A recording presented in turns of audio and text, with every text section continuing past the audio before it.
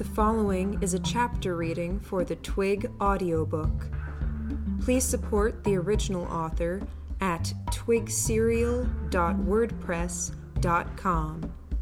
Thank you. Chapter 2. We entered the academy. The road divided, with a loop moving around to the emergency entrance for the hedge, and the main road continuing straight beneath a massive arch. I noted that double guard had been stationed between the emergency entrance and the archway. The men in uniform gave us wary glances, but Hale, still trailing well behind our group, gave them a wave, and they let us through.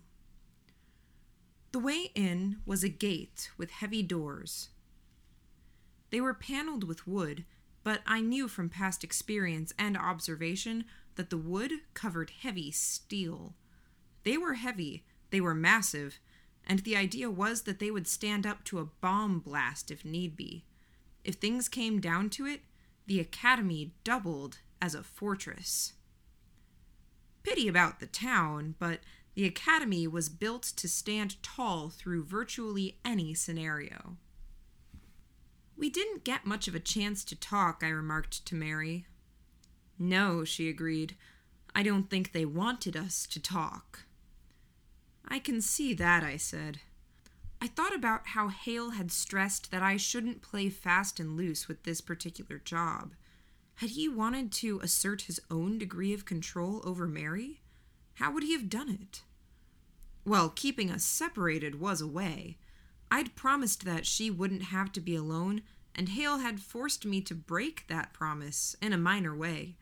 By showing my face, I'd done what I could to convince her I was trying, but now it was time to follow through. I remember overhearing you talk about how you hadn't expected to deal with us, I said. You thought it would be dog and catcher, or one of the other experiments. Yeah, we researched what we could, but things were hard to find. We didn't want to tip anyone off, she said. She pulled her hand away from mine and adjusted her sweater, tugging at the side of her skirt, and very pointedly didn't put her hand in mine again. My mind raced through 3 immediate possibilities as to why she'd done that. She craved to belong somewhere. Had she imprinted on the academy? And was she now conscious of the academy watching her expression and interaction with me? That meant Hale had won in a way. She was his as much as she was mine. Or had I made her uncomfortable, reminding her of the past and her past affiliations? That meant my grip was slipping, but it could be recouped. Finally, it could be discomfort. Was she adopting a passive role, subordinate, loyal, following my lead explicitly? If that was the case, then I had to be especially gentle. I said, calm and quiet, as if I'd been thinking about something else altogether. Then, not betraying my racing thoughts, I asked, what was the plan to deal with them? Can I ask? We had ideas, stockpiles of weapons, traps. It's hard with the school being what it is. There aren't many hiding places with that many people running around. But you had things. Mostly on the roof and in certain places in the basement.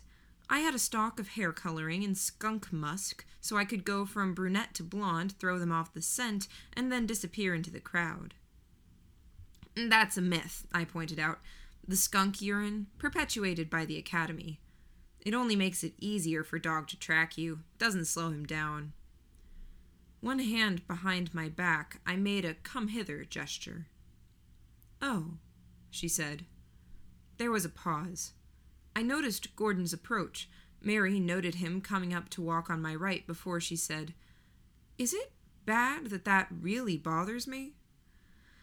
I smiled, making a sound that was half exhalation and half laugh, raising my hand behind my back, a stop gesture. No, that would drive me nuts.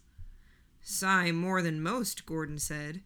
It's one of the 3 best ways to put him in a foul mood when a scheme of his doesn't come together, past, present, or planned. Scheme, I said. Using that word makes me think I should grow up to have a fishhook mustache I curl with my fingers. I think that's accurate, Gordon said. If it were Jamie, I would have jabbed him, started a light tussle, but it wasn't. Gordon would make me look bad, and he would do it without trying. Mary managed a proper smile for the first time today. What are the other 2 ways to get to him?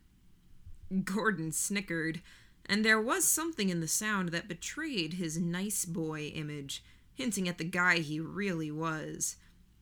In a way, it was more honest showing that side of himself, but it wasn't gentle or nice.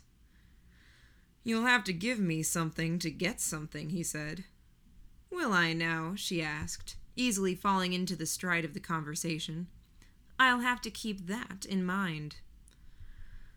One day, not now, but soon, I imagined he'd honed that hidden edge to a razor point. Used right, he could draw girls to him.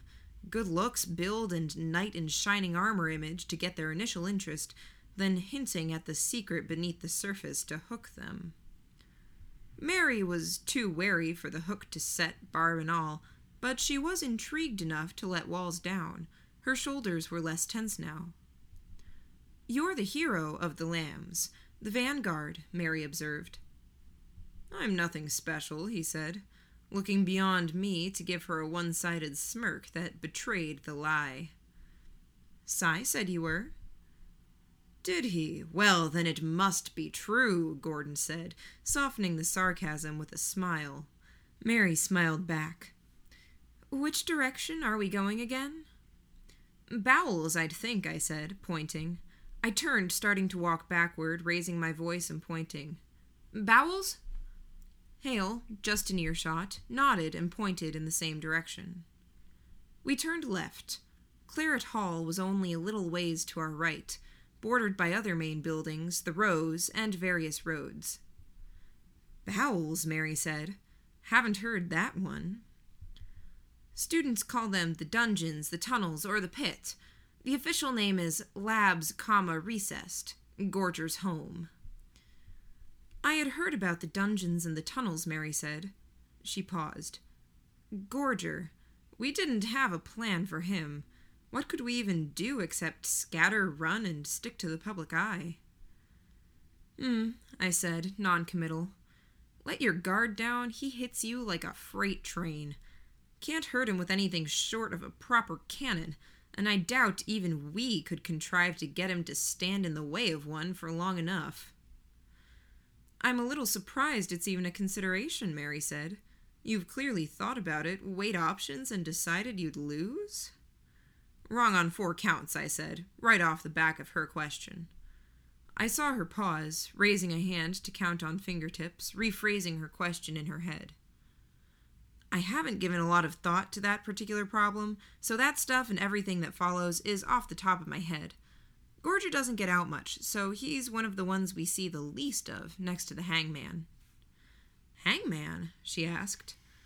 I plowed on past the question. Second, I didn't weigh options. I turned my thoughts to strategy. Scheming, Gordon said, sounding bored. And plotted, schemed, the best way of doing things. Thirdly, you have to ignore him when he gets like this, Gordon commented. I don't think it's a loss, thank you very much. I think the cannon would be a failure, but that's hardly the only way to do it. I'm betting a victory of sorts could be managed.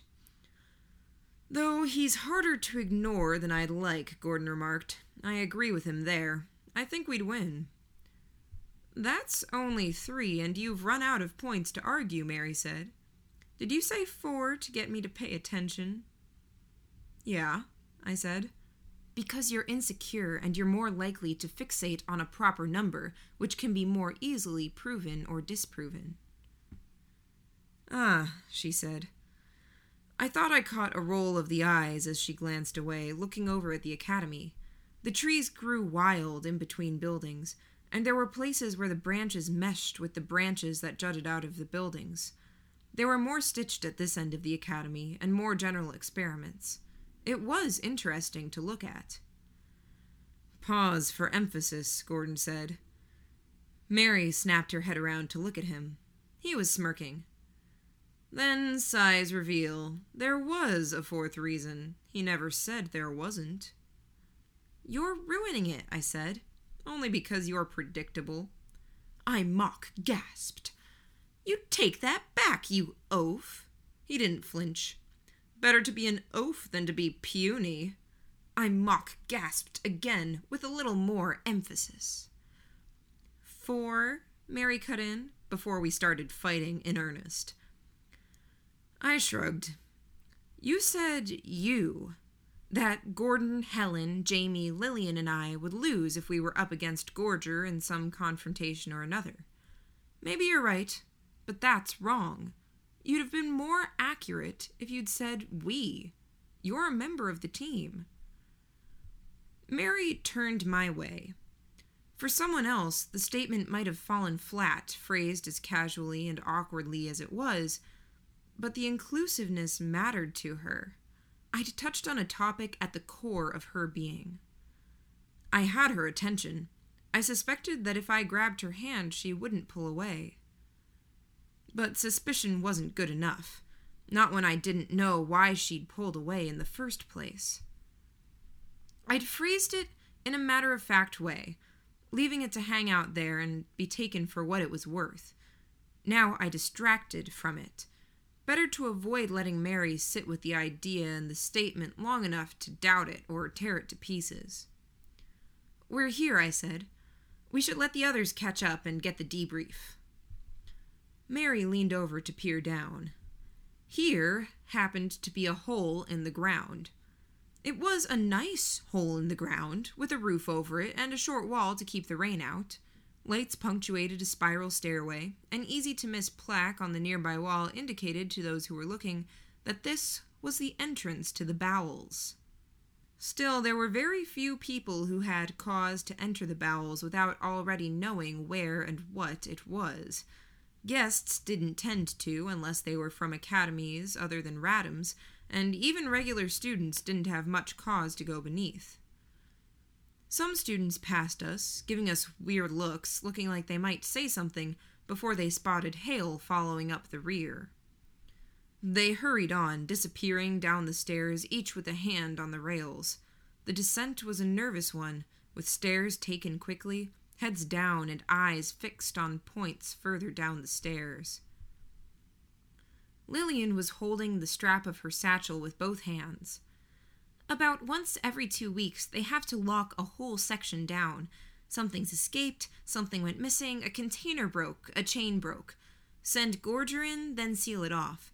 Drop stone blocks that whole teams of Stitch have to winch back up, maybe flood the section, maybe ignite the air, and give it some time to be sure. Whatever it is, Hale said. If it's here in the recessed labs, it's likely to be better safe than sorry. Whatever dog, catcher, Gorger, and all the rest are hunting. It came from the bowels, didn't it? Gordon asked. It did, Hale said. The students that carried out the release are still down there. Makes sense, Lillian said, in a small voice. I don't think even the students that work down there like being down there. It gets even better. With Gorger out and about, they don't have anyone to clean up. If something happens and they don't flood or burn the section, they'll just wait it out. Leave the section blocked off until everything inside has starved to death, including us. You don't have to come, I told Lillian, knowing full well she did. She smiled, a light of hope in her eyes as she looked to Hale for confirmation. I would insist that she accompany you, Hale said, shattering that hope. Lillian's face fell. Hale started down the stairs, and we followed. Hard shoes on stone stairs made for a bit of clatter, and the sounds echoed off the walls. I assumed you'd ask about the job if you had questions, Hale said.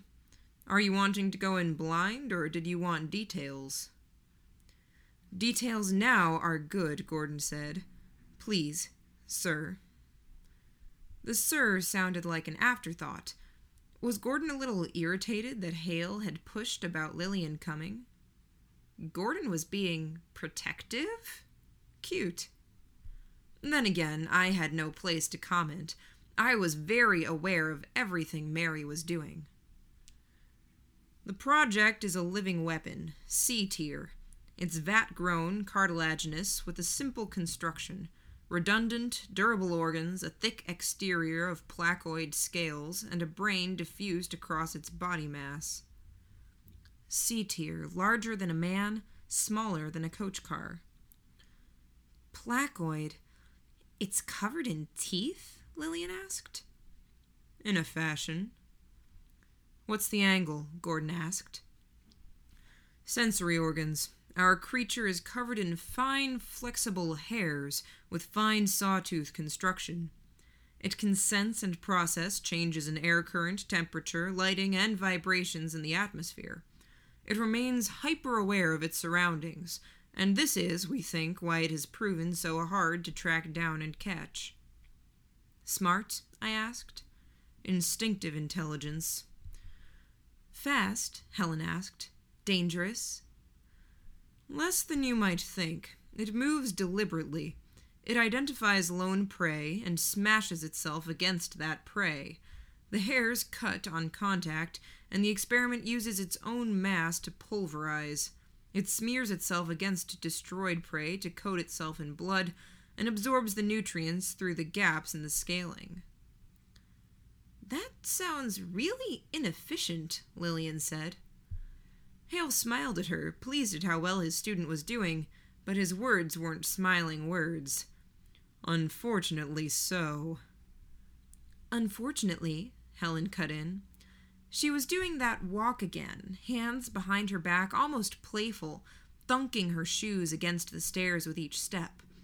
It was annoying, possibly trying to provoke a reaction, but our collective attention was elsewhere.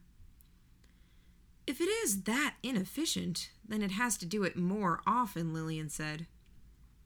Even more often if it's shy and bolts the moment someone comes to investigate the noise and screaming, Gordon said. 7 have died this morning, Hale said. I wouldn't be surprised to hear about an 8th or a 9th when I return to my office. 6 died on the academy grounds, 1 died on the top of the outside wall. Leading to concerns that it might have slipped through the net, Gordon said. And the decision to bring more eyes in, Hale said. Which leads us here. Our culprits included one of the students on this project. He had a note with the time for release. We have the other students on the project, but we don't think they were involved. They're available for you to talk to, of course. We'd stepped away from the staircase.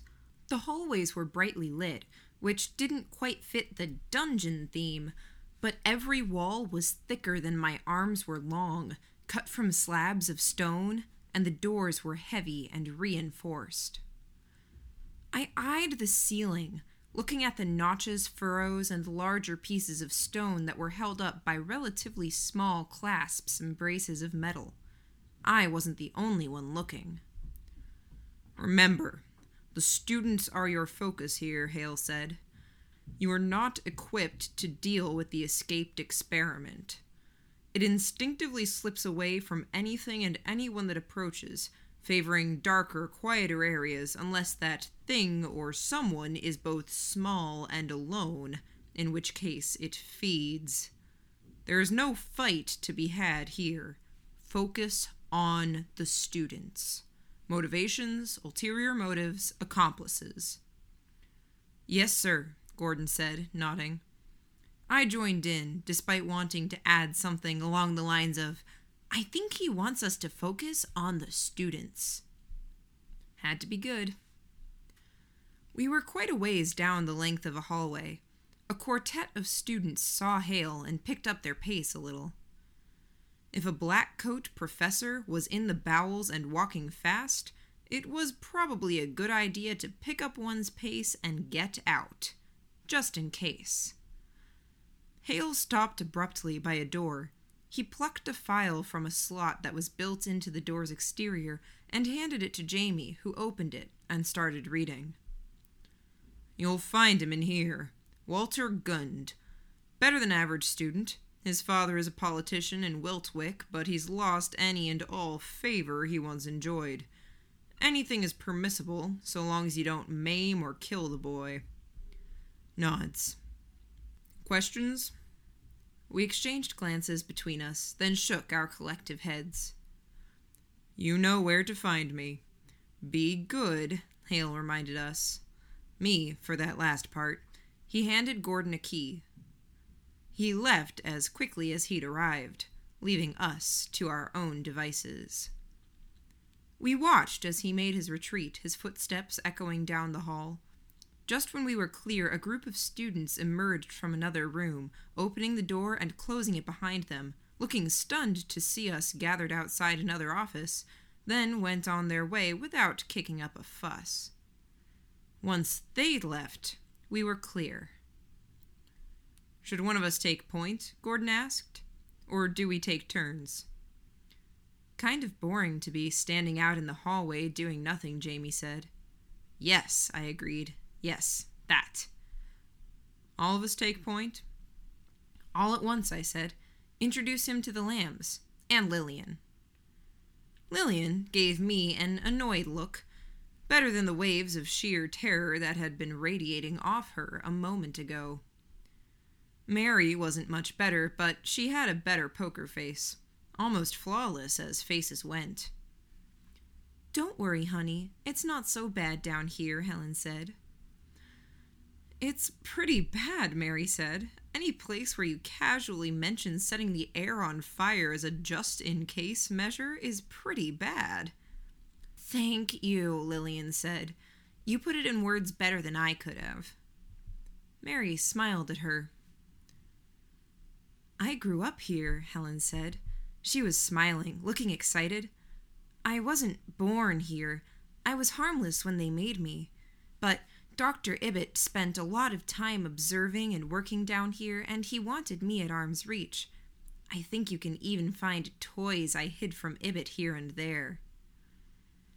Mary maintained a very neutral expression at Helen's casual mention that she'd grown up among the if it escapes, drown and burn everything projects. I could have probably cracked her composure by mentioning what young Helen had deemed a toy, but stayed quiet. I'll be happier when we're gone, Lillian said. No offense. Mary nodded in solidarity. No offense taken, Helen said. Mary and Lillian were friends. For all my efforts, I hadn't been able to see Mary as often as the girl who actually lived on Academy grounds. It annoyed me. All at once, then, Gordon said. Approach? He's a good student, Jamie said. Citations for smoking in the dorm room. Jamie stopped as I reached out and tore the bottom of one page. Lost my place. Let's see. Almost got kicked out, but the Academy dropped the issue. Being out and about with friends, drinking, in town for girls, no issue. He's only 22, and he's on a project like this. That suggests something. I rolled up the paper. I knew the answer, but didn't give it. Gordon looked at me. He was thinking the same thing. I just prayed Lillian didn't jump in with the answer. Daddy helped him out, Mary said. Exactly, Gordon said. He flashed a smile. Mary smiled back. I chimed in. He's led a sheltered life. Let's make it clear just how unsheltered his existence is now. Helen, you lead. Gordon, talk. I'll signal you when I want a turn. Jamie, jump in. Facts from the folder. And me? Mary asked. He has a powerful dad. Are you telling me you didn't pick up anything at Mathmont when it comes to parental expectations and the wrath of Dad? Hit him where it hurts. She nodded, slowly. Ready? Gordon asked. Not hearing a no, he unlocked and opened the door. The metal hinges of the heavy door creaked painfully as the door swung open. Our man wore a handlebar mustache, and he was big, ginger-haired, and broad-shouldered, with no sign of a gut despite his large arms. He'd been stripped of his coat, and now sat at the corner of the cot, one of only 4 pieces of furniture in the room: cot, toilet, table, and chair. No books, nothing to do with himself. Walter stood as he saw us. I saw bewilderment, consternation.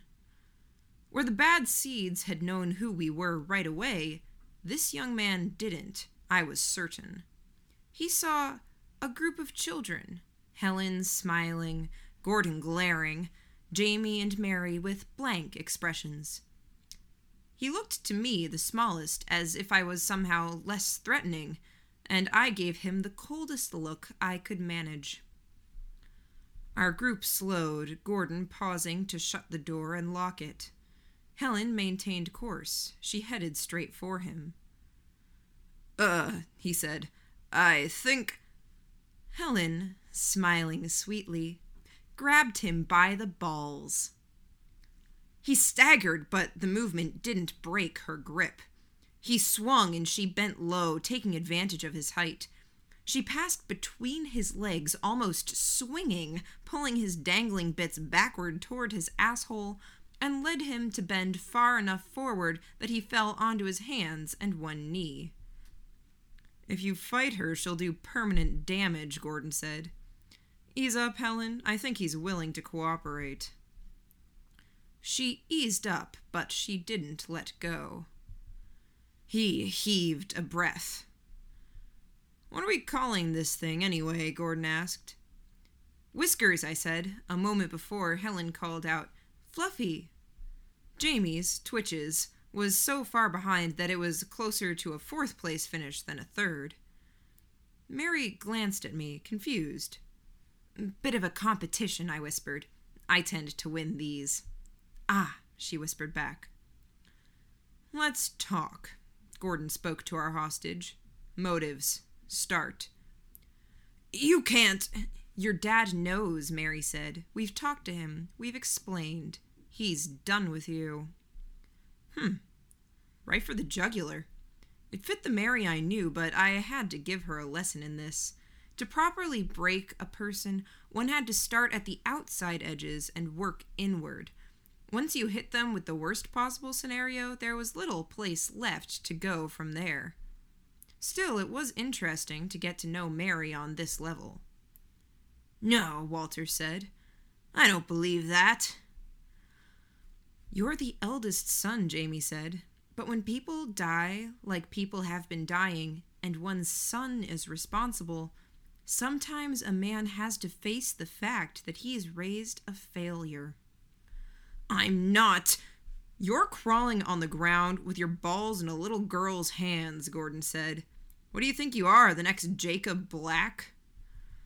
I watched the man's face change. I puzzled over it. The confusion, the reaction.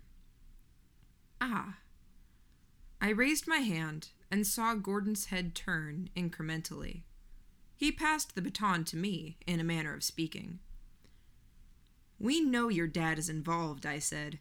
We sent someone after him, and we have him in custody. He's throwing you out with the anchor, Walter. Talking is the only way to stay afloat. I saw his eyes widen. Start fast, Gordon said. His reaction had told me that something didn't add up, and it was related to something we'd said already. His dad was involved, a powerful politician, in another prominent city, no less, which raised ever so many questions.